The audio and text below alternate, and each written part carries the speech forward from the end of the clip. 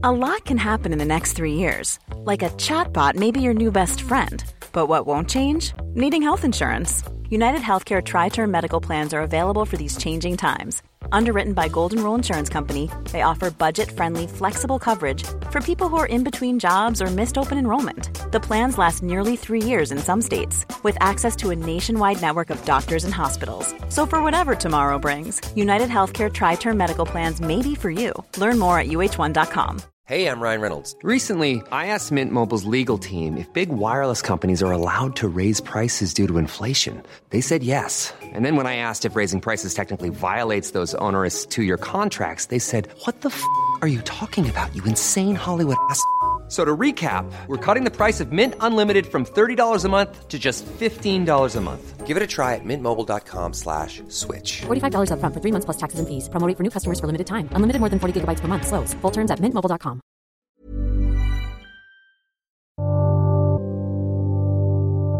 Some podcasts get all the attention. Joe Rogan is a media phenomenon. And then you have talk show stars like Joe Rogan who just wing it, who make it up as they go along. I don't think Joe Rogan does have an agenda at play. I don't think Joe Rogan stops that podcast, which takes bloody hours, and goes, right, what's next? It began last month when a number of musical titans began to leave Spotify, accusing Joe Rogan's podcast of spreading COVID misinformation. Neil Young threatened to pull his music from Spotify, saying they can have Rogan or Young, not both. Joni Mitchell is joining fellow singer-songwriter Neil Young in asking for her music to be removed from Spotify. Now, the former US President Donald Trump has waded in, backing Joe Rogan. While Spotify's shares have plummeted, the company has stood by the host, but now they might have competition. It has been reported now that Rumble offered Joe Rogan $100 million to leave Spotify and come onto their platform. This is literally a battle for social media. This is a battle for people that want to speak freely, and it could be absolutely huge. But what responsibilities do Rogan and a mainstream platform like Spotify have to the 11 million listeners of the Joe Rogan Experience? You're listening to Stories of Our Times from The Times and The Sunday Times.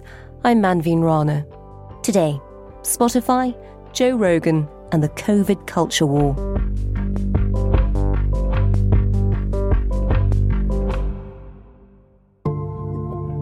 I'm James Marriott. I'm a columnist and a book reviewer for The Times. And James, you also review podcasts, which is incredibly helpful for this subject. Tell us a bit about Joe Rogan's, for people who haven't heard it. So Joe Rogan's podcast is probably the most popular podcast in the world. It's certainly the most popular podcast on Spotify, the platform which hosts it. It's really extraordinary and quite unusual. The New York Times got this great phrase. I think they call it one of the most consumed media products in the world. He's not just competing with other podcasts. It's films, it's TV. He's right up there with the most popular, horrible word, content anywhere in the world at the moment. A lot of podcasts are free-form conversations between a host and his guests or her guests. Joe Rogan hosts these conversations which are 3 hours, 4 hours, sometimes getting on for 5 hours long. And people listen. Each episode, I think they say the average is 11 million listens. He did a famous episode with Elon Musk that has, I think, about 30 million listens on YouTube alone. Rogan persuaded him to smoke marijuana during the podcast. So is that a joint? Or is it a cigar? Yeah, no. Okay. It's marijuana it's inside weed. of tobacco. Oh, okay. So it's like pot tobacco Yeah. posh. You never had that? Yeah, I think I tried one once. Come on, man. You want some of that? You probably can't because of stockholders, right? I mean, it's legal, right? It's totally legal. Okay. And there are all these sort of fantastic memes came out of it of Musk wielding his spliff, looking very philosophical and thoughtful. Rogan will often pass his guests a glass of whiskey. It's a kind of visual thing too. You can also watch him talking to his guests as well as listen. And he's obviously a very visually striking man with this kind of extraordinary potato-like bald head, these tight T-shirts. He's very muscular, covered in tattoos. You know, for people who haven't heard it, 4 or 5 hours does sound like an extraordinary amount of time to hold your attention. What is it about his podcast that makes it so popular? What is it about him? He himself is an extremely charismatic person, has a kind of laid back, very amenable, friendly manner. He's got an extremely wide, extremely eclectic range of interests. So it runs from, he's very interested in psychedelic drugs. He's fascinated by aspects of sociology, science. Another of his big sort of fascinations is, I guess, what we'd call woke culture, which he is very much against. And he's very preoccupied, quite appropriately, given the trouble he's currently in with issues about free speech. Obama wrote, he gave a speech that was actually saw that. excellent. He's telling people, like, we're looking to cancel people all the time. The world is messy, and it is messy. Here's the we got to stop looking for things that make you angry, and just try to let things go and just be nice to each other. I guess his distinguishing quality as an interviewer and as a podcaster is this just amazing curiosity. So there's almost nothing that a guest can say that Joe Rogan won't want to know more about it, won't start quizzing them on it, and always asking with this kind of uncanny ability to know precisely which questions he should go for, what you want to know about, probing further, sticking his own thoughts in. There's a lovely episode recently where someone was talking about this new brand of pillows that you have to activate by putting them... I wasn't expecting that as a subject. Yeah, he's kind of obsessed with sort of optimizing his life as well. This is a big thing for him. So they mentioned these kind of pillows that you have to activate by putting in the tumble dryer. And he was just like, I'm so curious. We've got to look into these pillows. Apparently, if you get the pillows, you have to put them in the dryer to activate them. I don't know what that's about. Activate them? I don't know what this is about. Wait a minute. What are you saying? What are you talking about? Like, what? There's just pillows. A pillow? Is there It's anything? just a pillow. No, it's just How could it change when you put it in a dryer? Who knows? Probably gets hot and I don't know. He started talking about the pillow that he used, which I think was some kind of memory foam thing. I got one of these groovy foam ones. It's like a hold for your head, and your head sits in there when it locks it in place. Then he had this whole history of all the pillows he's ever used, all the way through his life. And in the wrong hands, this could be terrible material. It's charming, and it's kind of indicative of his best quality, which is this just like real curiosity, this sort of childlike, boyish fascination, bordering, I think the criticism would be, on credulity about basically anything. And who is Joe Rogan? Because for a lot of us, he sort of appeared fully formed as the man who was drawing an awful lot of the podcast world towards him. Where did he come from? What's his background? He's got a kind of strange, mixed sort of background. So the other thing he's famous for is doing stand-up comedy. He does these Netflix stand-up comedy specials. Before that, he had a career presenting a US kind of reality TV show called The Fear Factor, in which contestants would compete to do various stunts. They'd eat bugs, do kind of wacky things. And after that, he had another career as a commentator on mixed martial arts fights. And what do we know about his politics? His politics are really interesting. I think the best way to characterize them broadly is anti-establishment. He's often characterized by people on the left as being the sort of right-wing provocateur. I think that's not quite accurate. He does have a lot of right-wing figures on, people like Douglas Murray, who've been very critical of what you'd call the woke movement. But during the last Democratic primaries, he supported the left-wing Senator Bernie Sanders.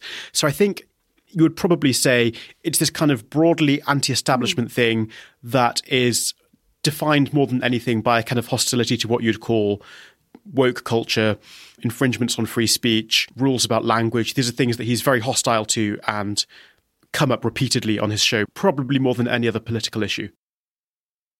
And in terms of political issues, he's sort of run into trouble here because of COVID. What are his views on COVID as far as we know?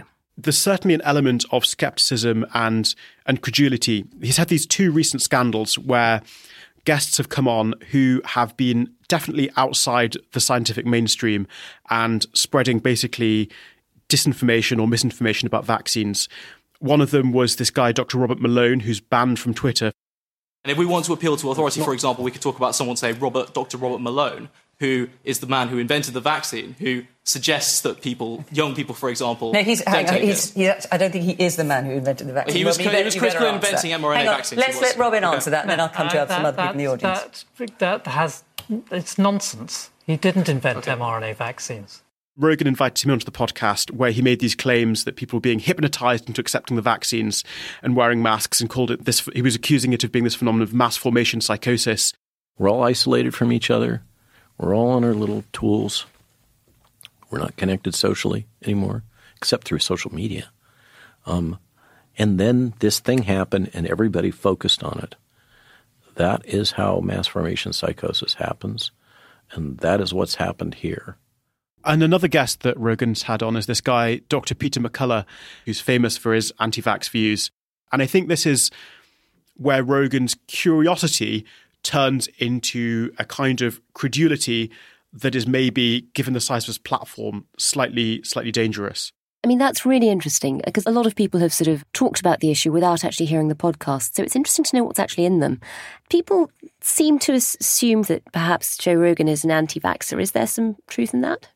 It seems ambiguous and he's always hard to pin down to any position.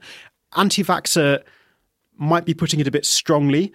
I think he has said that people should get the vaccine, but his sort of scandals tend to be a little bit around the edges. There was an incident where he was insisting to one guest that the coronavirus vaccine could increase the risk of myocarditis or heart inflammation in boys and young men.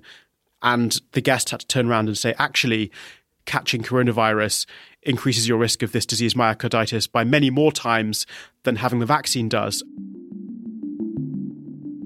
For young boys in particular, there's an adverse risk associated with the vaccine. It's like a 2 to 4-fold increase in the instances of myocarditis. Yes, but you know what? Hospitalization. You know that there's an increased risk of myocarditis among that age cohort from getting COVID as well, which exceeds the risk of myocarditis from the vaccine. I don't think that's true. I don't think it's true. No. I don't think it's true that there's an increased risk of myocarditis from people catching COVID that are young versus increased risk of myocarditis from the vaccine. No, there is. There's both. Well, let's look that up because I don't think that's true. They did look it up, and the guest, Australian broadcaster Josh Zepps, was right. They went on to talk amiably for another 2.5 hours, and afterwards, Rogan tweeted, "If anyone was going to make me look dumb on the podcast, I'm glad it's Josh Zepps. He's awesome." I think at one point he did also say that he would advise a healthy young man not to get the vaccine, which is a kind of anti-vaxxing, but I don't think it's full-on conspiracy theory, brainworms, it's a government plot, nobody should get it, it's a microchip that Bill Gates has sent to infiltrate your bloodstream and change your genes. I would not put him in that camp of anti-vaxxing. Okay, so that's good to know. He's not completely out there on the spectrum of suspicion.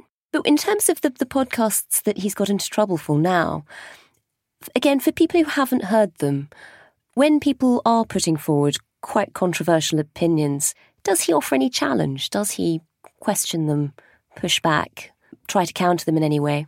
He does. How effective you think that challenge is probably slightly open to interpretation. So his first big scandal since joining Spotify was with the conspiracy theorist Alex Jones, who is persona non grata, has been deplatformed from almost every platform it's possible to imagine because he has this really slightly horrible history of pursuing, among many other things, pursuing the parents of the kids who were murdered in the Sandy Hook massacre with this awful accusation that they were crisis actors employed by the government. Made up the death of their own children. Yeah, I mean, awful stuff. This really kind of wild conspiracy theorist who's made a lot of people's lives very miserable.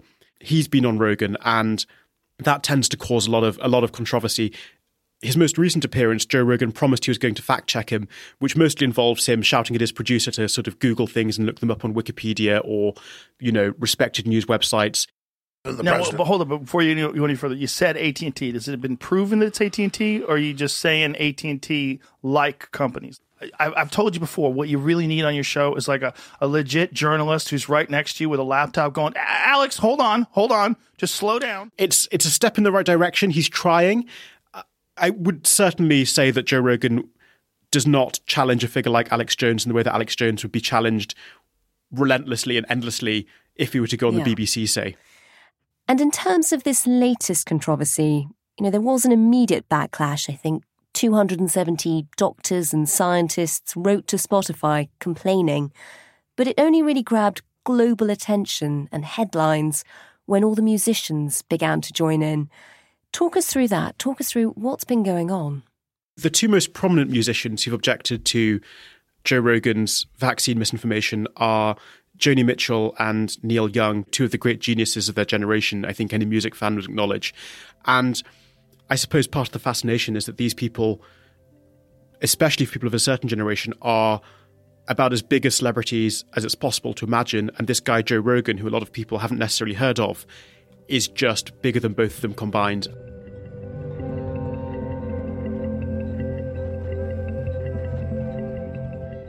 So what is it that makes Spotify back Joe Rogan over the musical stars who are walking away?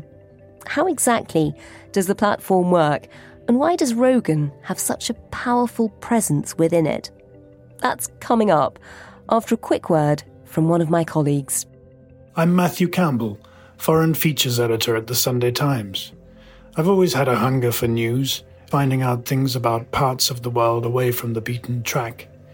We can only do this thanks to the subscribers of The Times and Sunday Times. Subscribe today by visiting thetimes.co.uk/stories of our times.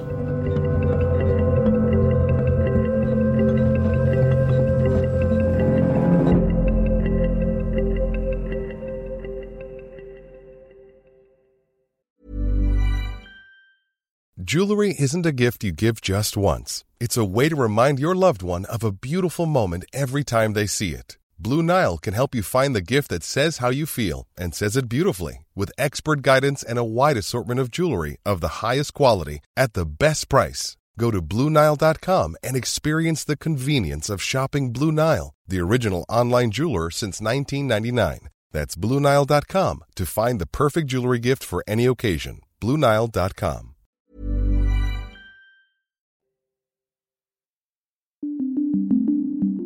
We've looked at Joe Rogan and what makes his podcast tick. But what about the musicians, the other half of this row? What's driving them? We turned to our in-house expert. My name is Will Hodgkinson. I'm the chief rock and pop critic for The Times. And Will, Neil Young, Joni Mitchell, and now others are following suit.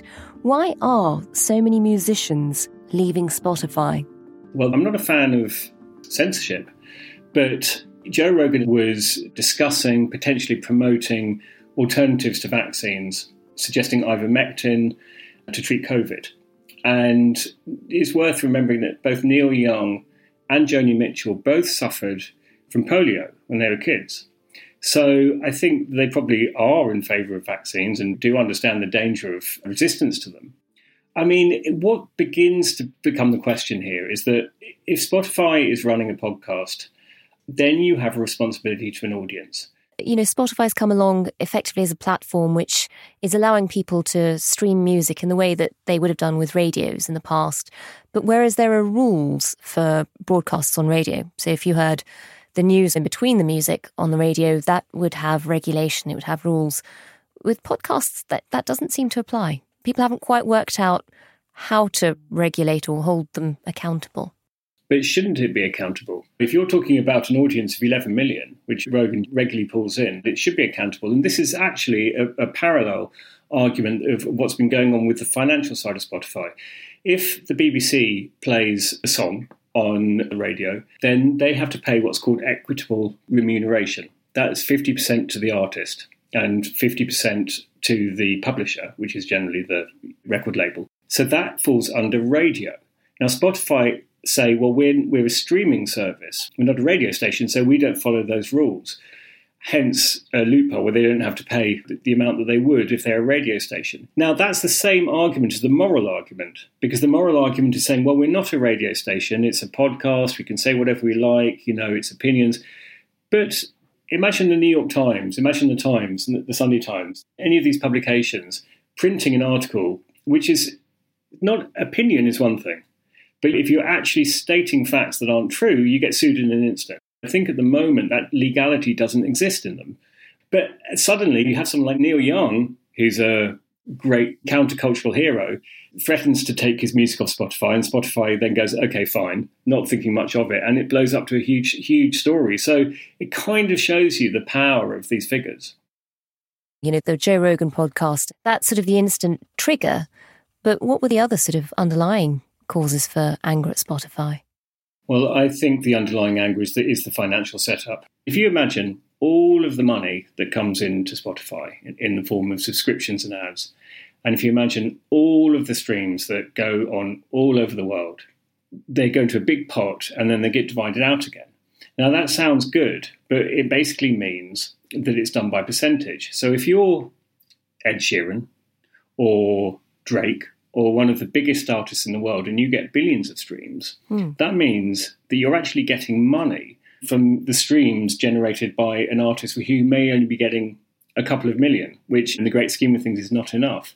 So, for example, Tamsin Little, I think it was, a classical violinist, very successful, had been making a good career. She published last year her royalty for Spotify, and she said that for 5 million Spotify streams for these albums she recorded in the 90s, she got £12.34. Now, compare that to Ed Sheeran's Shape of You, which is the most streamed track in the world, with something like 2.5 billion plays. That's meant to have made Ed Sheeran 14.6 million. I mean, it's all very shady, and this is the problem. You know, you have this system, which is great, but at the moment, one of the big problems, I mean, Neil Young is fine.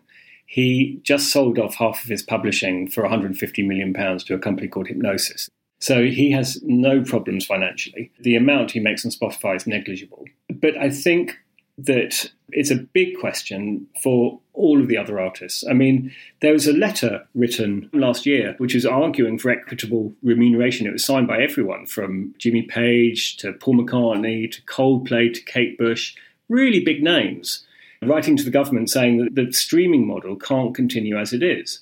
It's making a lot of money for the major labels. It's making a lot of money for Spotify, but the money's not coming through.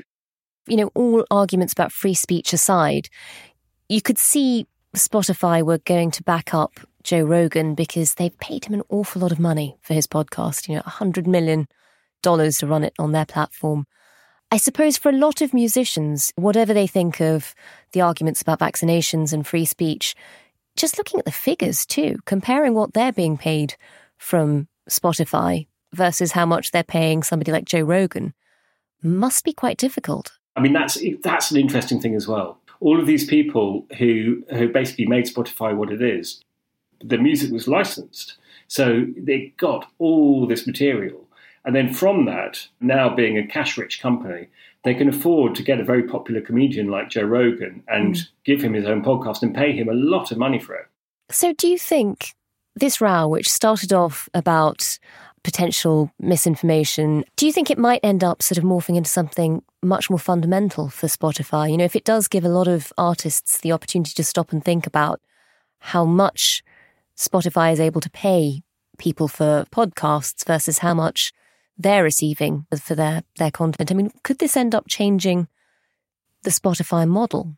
I think that's a very good question, and I do think it will change it. And I think this is actually the underlying theme. I mean, arguments about vaccinations is one thing. I think what's happening is that all these musicians are thinking, you know, for the last 2 years, I've been depending on my Spotify royalties. Why are they so low when I've been having millions of streams? Before, they didn't have time to think about it. Before, they were on tour all the time. And musicians are not business people. They don't think in those terms. They do it because they love it. But when you're stuck at home, unexpectedly, for 2 years, you're going to start looking at your financial situation. And you're going to start thinking, well, we built Spotify. Ultimately, it's nothing without the music.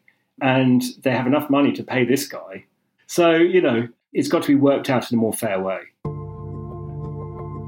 Spotify, for their part, say they stand by Joe Rogan, even after a series of clips emerged in the last few days showing the podcast host using the N-word on numerous occasions.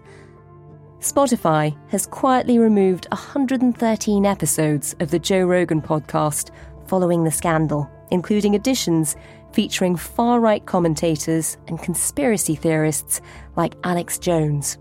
It's also announced that it will spend another $100 million investing in podcasts from historically marginalised groups. Joe Rogan, in the meantime, has been apologising, and not just for the use of the N-word, as James Marriott explains. He issued this, I think. The video itself was fairly persuasive. He posted this video to his Instagram account of himself wearing this grey hoodie, looking kind of reasonable and speaking very reasonably about the fact that it was his job to host different points of view. Free speech was important. The podcast has been accused of spreading dangerous misinformation, specifically about 2 episodes. I do not know if they're right. I don't know because I'm not a doctor. I'm not a scientist. I'm just a person who sits down and talks to people and has conversations with them. Do I get things wrong? Absolutely, I get things wrong, but I try to correct them. Whenever I get something wrong, I try to correct it because I'm interested in telling the truth, and I'm interested in having interesting conversations with people that have differing opinions. He didn't get everything right, but he tried.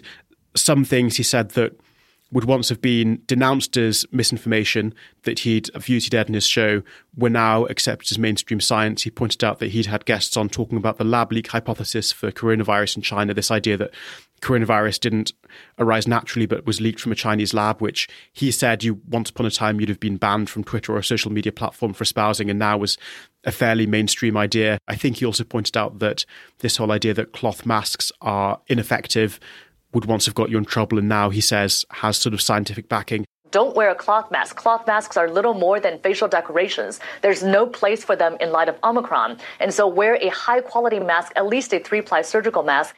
So he was trying to say that I think he hosts a diversity of opinions. Don't be so sure that everything you denounce now won't eventually come to be mainstream and accepted, which I think he has a reasonable point.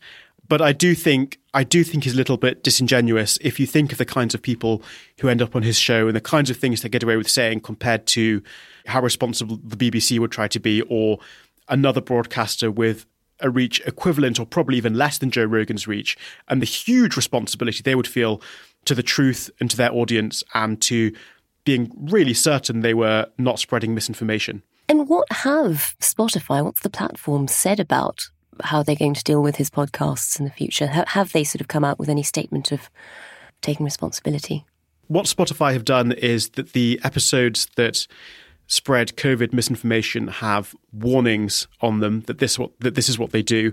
But the suggestion that Rogan will leave Spotify it's just not going to happen. That's not something I can imagine Spotify really ever doing. Frankly, it's a kind of strange position for Spotify because I think they do have more of an editorial responsibility for Joe Rogan and the things that he says. And they're trying to tread this line that other big tech companies have followed, which is that we're not responsible for the content on our platforms. It would be impossible for us to edit every single podcast, to put warnings on every single podcast that was ever published on Spotify. The thing with Joe Rogan is that they're not just hosting Joe Rogan. He doesn't just happen to be there. They paid him $100 million for this exclusive deal. And you can imagine if a journalist at a newspaper like The Times had been paid that much money and was blithely spreading misinformation, there would be a lot of editors at The Times to stop that happening. It's kind of like, why does Spotify get this massive free pass to broadcast things that are frankly wrong and incorrect about science, and other media companies have this extremely expensive responsibility to make sure that they tell the truth? I mean, it does feel like a very live debate at the moment with tech platforms and the idea of free speech, but also where it starts to become problematic. There are lots of people who will say it shouldn't be up to tech companies to be the arbiters of who gets to say what. You know, there was a lot of people objecting to Trump being taken off Twitter, for example. Do you think there is a problem with tech companies being allowed to pull content they don't like? Yeah, absolutely. I mean, it's a fascinating problem because obviously a company like Facebook or Twitter, it's not like a newspaper choosing to platform or not platform a particular columnist because there are competing newspapers that put forward competing political opinions. So the diversity of opinion exists within the market for newspapers. But because these tech companies essentially tend to be monopolies, if you're deplatformed from Twitter or Facebook, that really is a huge blow to the audience you can reach, the extent of your free speech. So they just have this kind of enormous power over the public discourse that no one elected them to have that power. Why do these people sitting in their offices in Silicon Valley just have this extraordinary control over the public discourse? And I suppose we should say that, you know, even when it comes to science, free speech is incredibly important. You know, there was a time when Galileo, you know, wasn't mainstream, but thank God his views were heard. So, you know, is there an argument for letting even really controversial scientists have a say?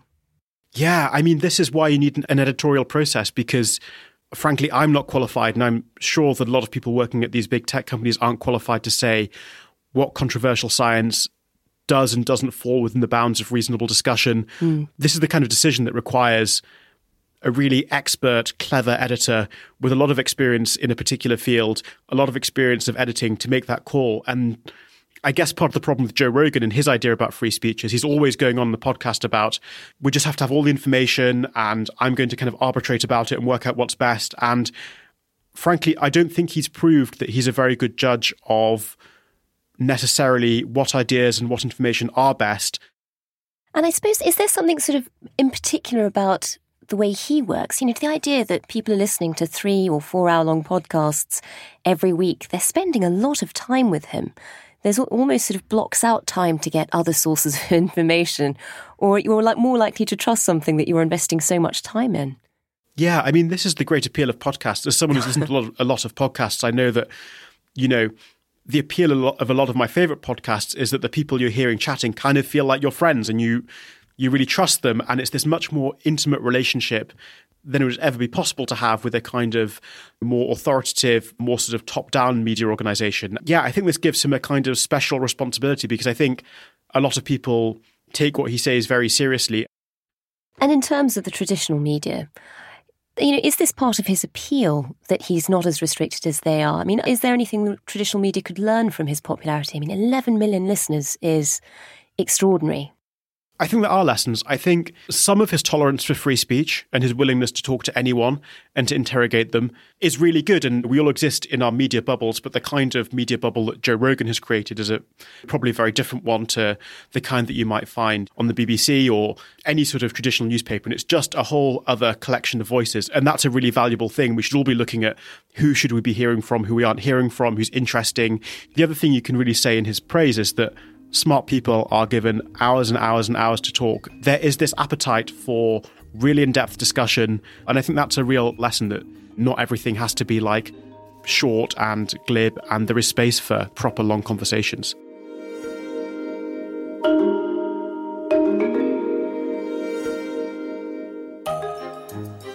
You've been listening to Stories of Our Times, a podcast brought to you thanks to the subscribers of The Times and The Sunday Times, with me, Manveen Rana, and my guests, The Times Deputy Books Editor James Marriott and The Times rock and pop critic Will Hodgkinson. You can read more of James and Will's work at thetimes.co.uk with a subscription. The producers today were Chris Wade and Asya Fuchs. The executive producer is Kate Ford, and sound design was by Tom Birchall. If you enjoyed this episode, please do leave us a review. Thanks for listening. See you tomorrow.